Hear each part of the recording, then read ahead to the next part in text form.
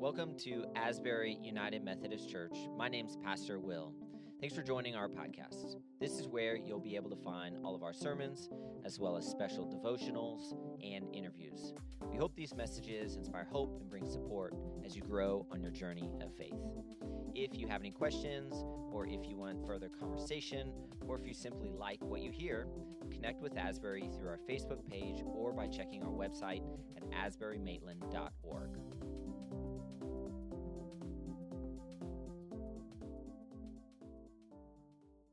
Well, back in 2013, almost 10 years ago, there was a movie that was released that I imagine some of us have seen. It was a pretty popular movie. The movie was called Gravity. Has anybody here ever seen Gravity before?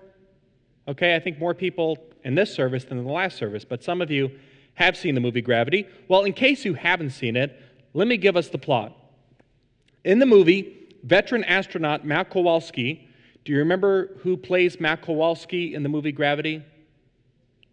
George Clooney. That's what you were going to say, right? George Clooney.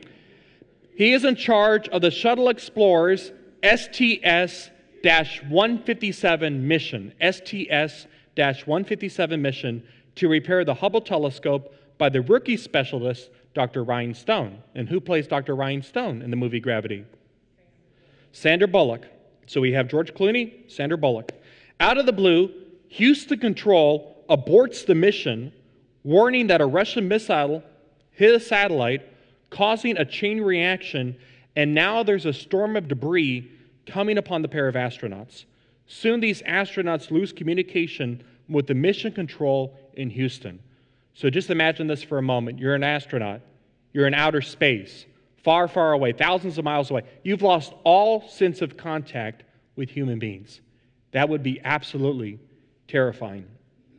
As a result of the debris strike, both Stone and Kowalski must now make their way to the International Space Station. And be forewarned, Gravity is not the kind of movie that you watch if you want to relax and wind down after a long day.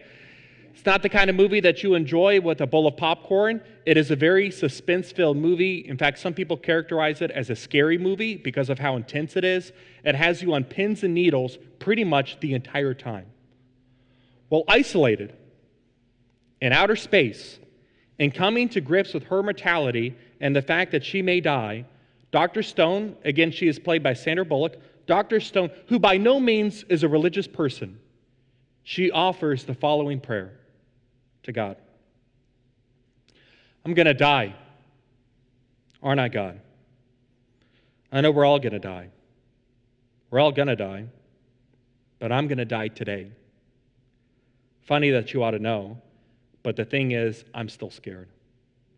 I'm really scared. Nobody will mourn for me. No one will pray for my soul. Will you mourn for me? Will you pray for me? Or is it too late? I mean, I prayed for myself, but I've never prayed in my life. Nobody ever taught me how. Nobody ever taught me how. I tell you, for not knowing how to pray, which is what Dr. Ryan Stone says here, to me, she offers a pretty compelling, honest, gut-wrenching prayer. It's a prayer made out of desperation, a prayer that comes straight from the heart. This morning at Asbury, if you're just joining us, we are continuing in our series called Behind the Veil. It's a 6-part series.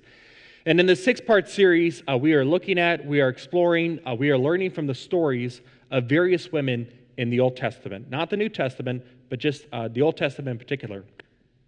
These women lived in a culture, as we've said throughout these messages, they lived in a culture thousands of years ago that simply because of their sex, simply because they were women, this culture tried to repress their gifts, their contributions, what they were able to do. And yet even so, by God's grace and the Spirit's power, these women rose to the occasion in the midst of crisis, and they did remarkable, incredible things for God. It's difficult for us to calculate the kind of impact that they've had or where we would be today without them. They've left this incredible legacy for us. And so in these messages, and we're going to finish the series next Sunday morning, but in these messages, we're looking at the stories of these women, trying to see what their stories have to teach us about following God today in the year 2022. And the woman that we're talking about this morning, she is somebody who, like Dr. Ryan Stone in the movie Gravity, was in a place of helplessness and hopelessness. And from that helpless, hopeless place, she did the only thing she knew how. She prayed. And in doing so, she modeled for us a critical feature of prayer that I want us to focus on today, and that would be desperation. Desperation. And the person that I'm talking about, the person that I'm referring to, is the very same person whom our daughter, our 4-year-old daughter, is named after. And who would that be? That would be Hannah. And Hannah's story is found in the book of 1 Samuel. 1 Samuel is the 9th book of the Bible. So we start with what book? Genesis, Exodus, Leviticus, Numbers, Deuteronomy, Joshua, Judges, Ruth, 1 Samuel. Hannah's story is found in 1 Samuel chapter 1, beginning in verse 1. And so take a listen. The words are up here on the screen. I'll be reading from the New Living Translation, the NLT, which is my preferred translation for preaching and teaching. There was a man named Elkanah who lived in Ramah in the region of Zuph in the hill country of Ephraim. He was the son of Jeroham, son of Elihu, son of Tohu, son of Zuph, of Ephraim. What the writer is doing is the writer is situating the story in human history by mentioning all these various names. Elkanah had 2 wives, Hannah and Peninnah. Peninnah had children, but Hannah did not. Each year, Elkanah would travel to Shiloh to worship and sacrifice to the Lord of heaven's armies at the tabernacle. The priests of the Lord at that time were the 2 sons of Eli, Hophni and Phinehas. On the days Elkanah presented his sacrifice, he would give portions of the meat to Peninnah and each of her children, and though he loved Hannah, he would give her only one choice portion because the Lord had given her no children. So Peninnah would taunt Hannah and make fun of her because the Lord had kept her from having children. Year after year, it was the same. Peninnah would taunt Hannah as they went to the tabernacle. Each time Hannah would be reduced to tears, it would not even eat. "Why are you crying, Hannah?" Elkanah would ask. "Why aren't you eating? Why be downhearted just because you have no children? You have me. Isn't that better than having 10 sons?" We're going to revisit that comment in a few minutes. Once, after a sacrificial meal at Shiloh, Hannah got up and went to pray. Eli the priest was sitting at his customary place beside the entrance of the tabernacle. Hannah was in deep anguish, crying bitterly as she prayed to the Lord, and she made this vow: "O Lord of heaven's armies, if you will look upon my sorrow and answer my prayer and give me a son, then I will give him back to you. He will be yours for his entire lifetime, and as a sign that he has been dedicated to the Lord, his hair will never be cut." As she was praying to the Lord, Eli watched her. Seeing her lips moving but hearing no sound, he thought she had been drinking. "Must you come here drunk?" he demanded. "Throw away your wine." "Oh, no, sir," she replied. "I haven't been drinking wine or anything stronger, but I am very discouraged. And I was pouring out my heart to the Lord. Don't think I'm a wicked woman, for I have been praying out of great anguish and sorrow." "In that case," Eli said, "go in peace. May the God of Israel grant the request you have asked of him." "Oh, thank you, sir," she exclaimed. Then she went back and began to eat again, and she was no longer sad. The entire family got up early the next morning and went to worship the Lord once more. Then they returned home to Ramah. When Elkanah slept with Hannah, the Lord remembered her plea, and in due time she gave birth to a son. She named him Samuel, for she said, "I asked the Lord for him." This is the word of God for the people of God, to which we all say, "Thanks be to God." This is not a short passage. Ordinarily, my philosophy when it comes to preaching Scripture is less is more, but this is a pretty long passage that we read today. And there are a lot of names mentioned in this story, and so it's pretty easy to get lost. So let's begin at the very beginning. As this story opens up in 1 Samuel chapter 1, and I would encourage all of us to read this story later today or maybe sometime this week, but as the story opens up in 1 Samuel chapter 1, we learn about this guy named Elkanah. Can you say that name with me? Elkanah. Now, we don't know a whole lot about Elkanah. We know that he's from the hill country of Ephraim in the northern part of Israel. And we know that he's married to how many women? 2 women. Now, of course, some of us might be wondering, okay, married to 2 women, what's up with that? What's going on there? That's kind of strange. That's kind of weird. So keep in mind that polygamy, in other words, the act of having more than one spouse, was practiced in Old Testament culture. Polygamy was practiced in Old Testament culture. In fact, some of you might recall that Solomon, David's son, who was king over Israel, do you remember how many wives Solomon had? He had 700 wives. Oh my goodness. And he was supposedly the wisest man in the world. Having 700 wives doesn't seem very wise to me, but that's beside the point. But Solomon did have 700 wives. Polygamy was practiced occasionally in Old Testament culture. Now, to my knowledge, and this is important, nowhere in the Old Testament does God ever sanction polygamy. Nowhere does God ever bless polygamy or say that polygamy is appropriate or polygamy is okay. At the very most, God tolerates it. God puts up with it. And actually, by the time we get to the New Testament, polygamy is condemned on several occasions by the Apostle Paul.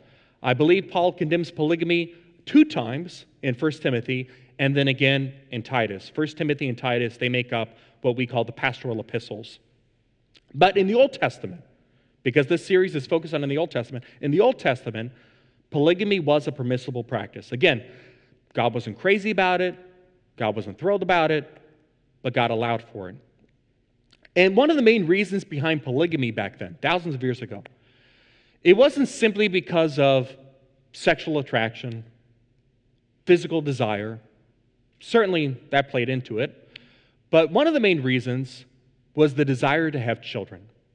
The desire to have children. Because, and this is important for us to recognize, if a man died in that culture and that time period without having any children, there wouldn't be anybody to carry on his name.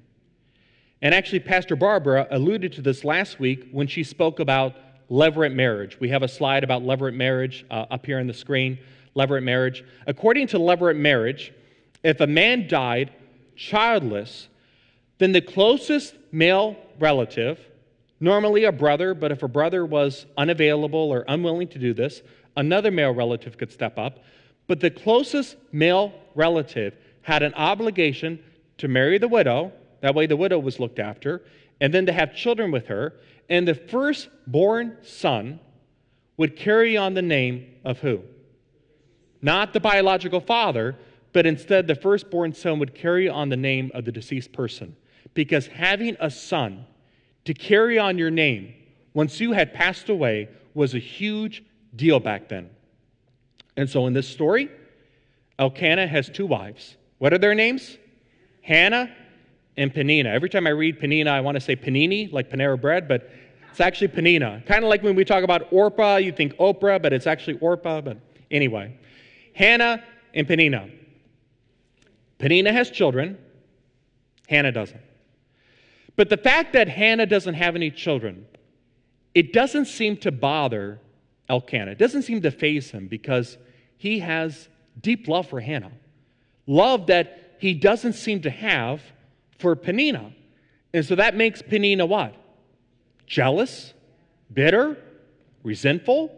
And so what she does is she mocks Hannah, she berates her, she harasses her, she makes fun of her. She knows Hannah's insecurity, and so she constantly points out the fact, she exploits the fact that Hannah has no children.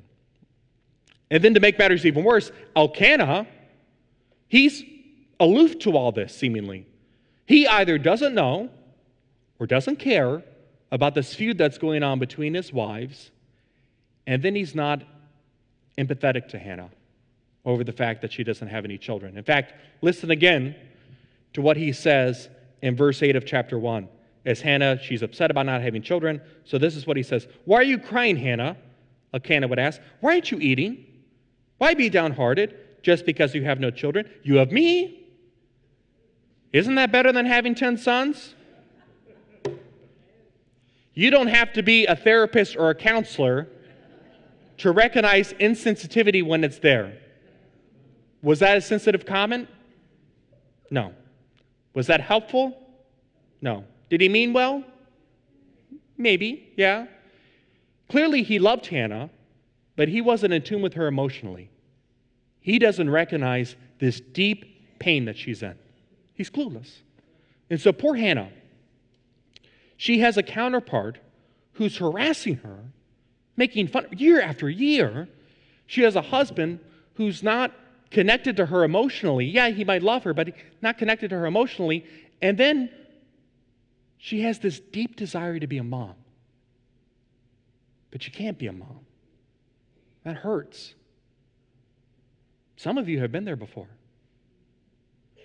Do you know one of the trickiest days to deal with as a pastor and a worship leader, and Pastor Barbara, you know this, one of the trickiest days to deal with as a pastor and worship leader is Mother's Day.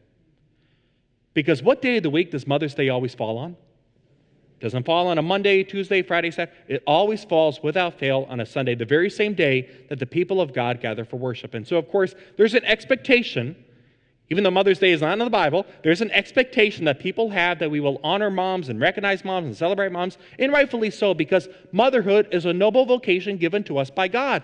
But to be honest with you, Mother's Day is a bit of a minefield, because you have people who lost their moms, missed their moms.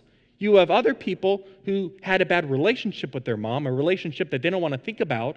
And then you have other people who want to be moms and they can't be moms. And they come to worship. And they're reminded of that through all the recognition and celebration. And so I know of a number of people who avoid coming to worship altogether on Mother's Day. It's not difficult to imagine Hannah as one of those persons. Here she is, a faithful follower of God, loves God, faithfully devoted to God, yet God does not seem to honor her desire to be a mom. You ever been in a place like that? You ever been in a place of hopelessness, a place of desperation, when you want something so bad and so fervently, but you have no control over the outcome? When all you want is for the diagnosis to go away, for the marriage to get better, for the spouse to stop screaming. When all you want is for the finances to pick up, for the runaway child to come home, for the boss to respect you, for your mom or your dad to finally say to you, I love you. I'm proud of you. I am so honored to be your parent. What do you do when you're in that place? That place of complete and utter dependency. Well, all you really can do is acknowledge how small you are, how tiny you are. Reach out and grab hold of the one who is so much bigger than you and grander than you. The only thing you really can do is pray. Pray. Pastor H.B. Charles, who I believe serves a church here in Florida, Jacksonville area, well, H.B. Charles tells the story of this woman who was a part of his congregation. And every Sunday morning, without fail, this woman would pray the same prayer during service. It was kind of distracting to the other folks, but she would pray the same prayer out loud during service. She would say, "Oh Lord, thank you, Jesus." Every Sunday morning, she'd open up her mouth and she would say that same prayer, "Oh Lord, thank you, Jesus." The youth in the church who sat beside her, they would make fun of her because they knew she'd be saying that same prayer. "Oh Lord, thank you, Jesus." Well, finally, somebody approached the woman and they were curious and they said, "You know, you prayed this same prayer. Why do you do that?" And the woman said, "I'm just combining the two prayers that I know. You see, I live in a bad neighborhood. It's just my daughter and me. And there are some nights when I can hear gunfire outside. And there are bullets flying. And so I grab my baby girl, and we drop on the ground, and we hide behind a couch, and I just cry out, 'Oh, Lord!' But then we wake up a few hours later, and the sun is shining, and everybody is okay, and the birds are chirping, and I just call out, 'Thank you, Jesus.' And then later that morning after breakfast, I put my daughter on the school bus, and I don't know for certain what's going to happen to her when she's at school. I feel so helpless, and I just cry out, 'Oh, Lord!' But then 3 p.m. comes around, and my baby girl steps safely off that school bus, and I just got to say, 'Thank you, Jesus.' And so when I get to church on Sunday morning, God has been so good to me throughout the week. God has blessed me in so many ways, and more ways than I can recognize. And so I just take those 2 prayers that I've been praying all week, and I put them together. 'Oh, Lord, thank you, Jesus.' That's not too far off from what happens here in this story. Hannah has come to the very end of herself.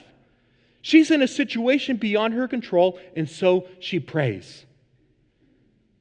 The text tells us that 1 year after the sacrificial meal at Shiloh, of course, this had been going on for a number of years, but one particular year after the sacrificial meal at Shiloh, when the priests would make the customary sacrifices on behalf of the people of Israel to atone for their sins, Hannah went to the house of the Lord and she prayed.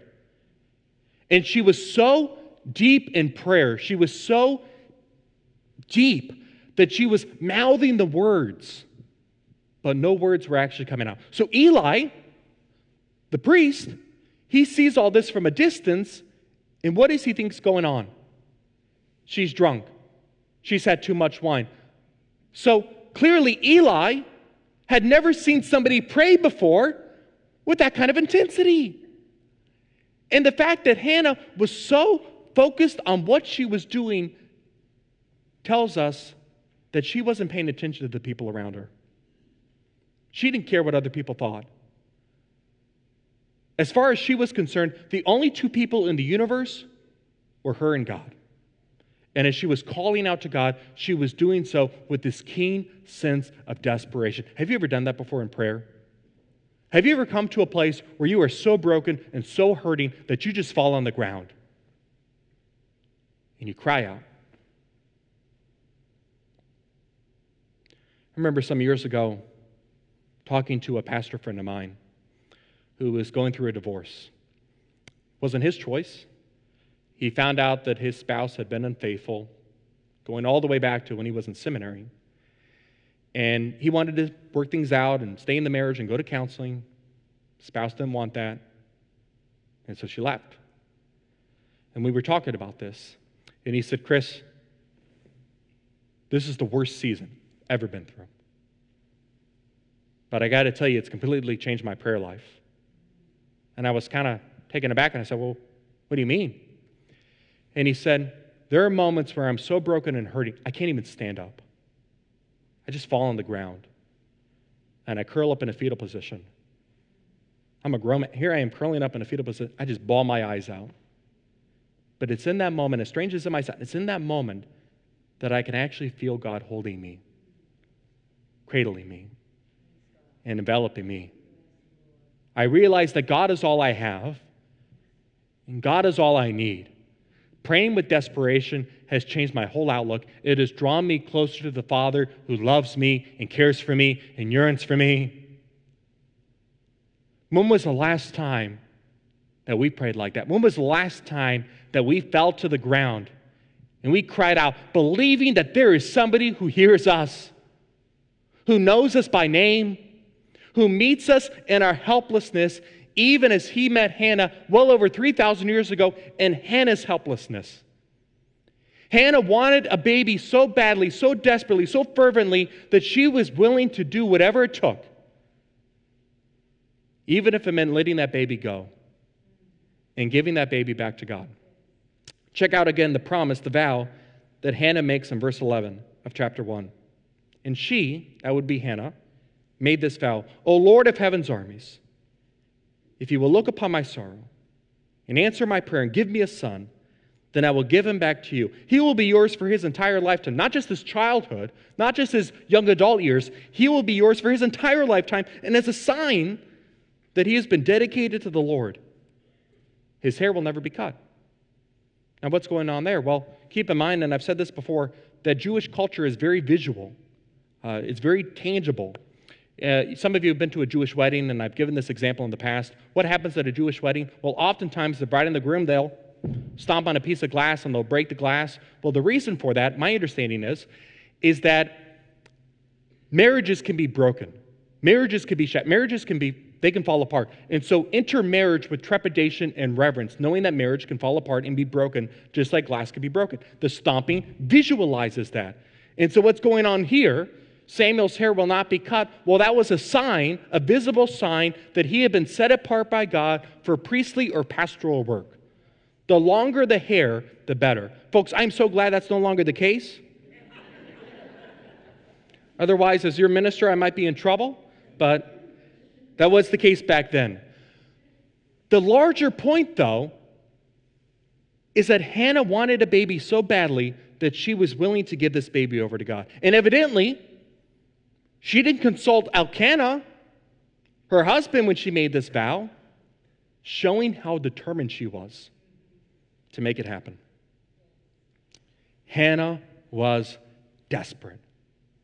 She allowed that desperation to infiltrate her prayer life and become a defining feature. Here's my closing question for us. How desperate are you and I when we pray? Because it's in our desperation that we meet God, that God shows up, and God responds. There was a pastor who was visiting in the hospital, going to see some church members. Well, all of a sudden, as she was walking, she came upon this woman she didn't know. The woman was standing in the hallway, and she had her head up against the door, and she was beating on the door, and she was banging it, and she was saying, "Let me in! Let me in, let me in." And the pastor is thinking, what's going on here? And so she came up to the woman, and she said, "Let me help you." And she tried to open the door, but the door was locked, and so she grabbed a supervisor. The supervisor had a key and let the woman in, and the pastor followed. The woman was trying to go into the chapel of the hospital. And the woman was all over the place, and she was pacing back and forth, and she kept saying, he can't die. He can't die. He can't die. He can't die. And the pastor said, "Hey, time out. What's going on? Who can't die?" "My husband. He had a heart attack." And the pastor said, "Okay, well, can I pray?" And the woman said, "Yes." And so she grabbed the woman's hand, and she prayed this very calm, gentle, relaxing prayer, maybe even a bit reserved. And the woman interrupted her, and she said, "Let me do it. Lord, I need you right now. Please, please intervene, show up. Heal my husband. Please." Amen. The pastor stayed for a few more moments as long as she felt useful, and then she left. She came back to the hospital the next day. She found that same woman. She was standing outside the door of the ICU, and she said to the pastor, "Hey, pastor, the doctor says my husband's going to pull through. It's going to be okay. Oh, by the way, really sorry about that crazy person you met yesterday." And the pastor said, "You weren't crazy. You were desperate." And she said, "Well, I guess the Lord heard one of us." And the pastor said, "Yes, the Lord heard you." God hears desperate prayers. He heard that woman's. He heard Hannah's. He hears our own. It doesn't mean that he'll answer them exactly as we want God to or according to our time frame, but God does answer them. God does respond. God welcomes desperation. God encourages desperation. And in that desperation, Almighty God meets us in a huge way. Be thankful for that. In the name of the Father, and of the Son, and of the Holy Spirit. Amen.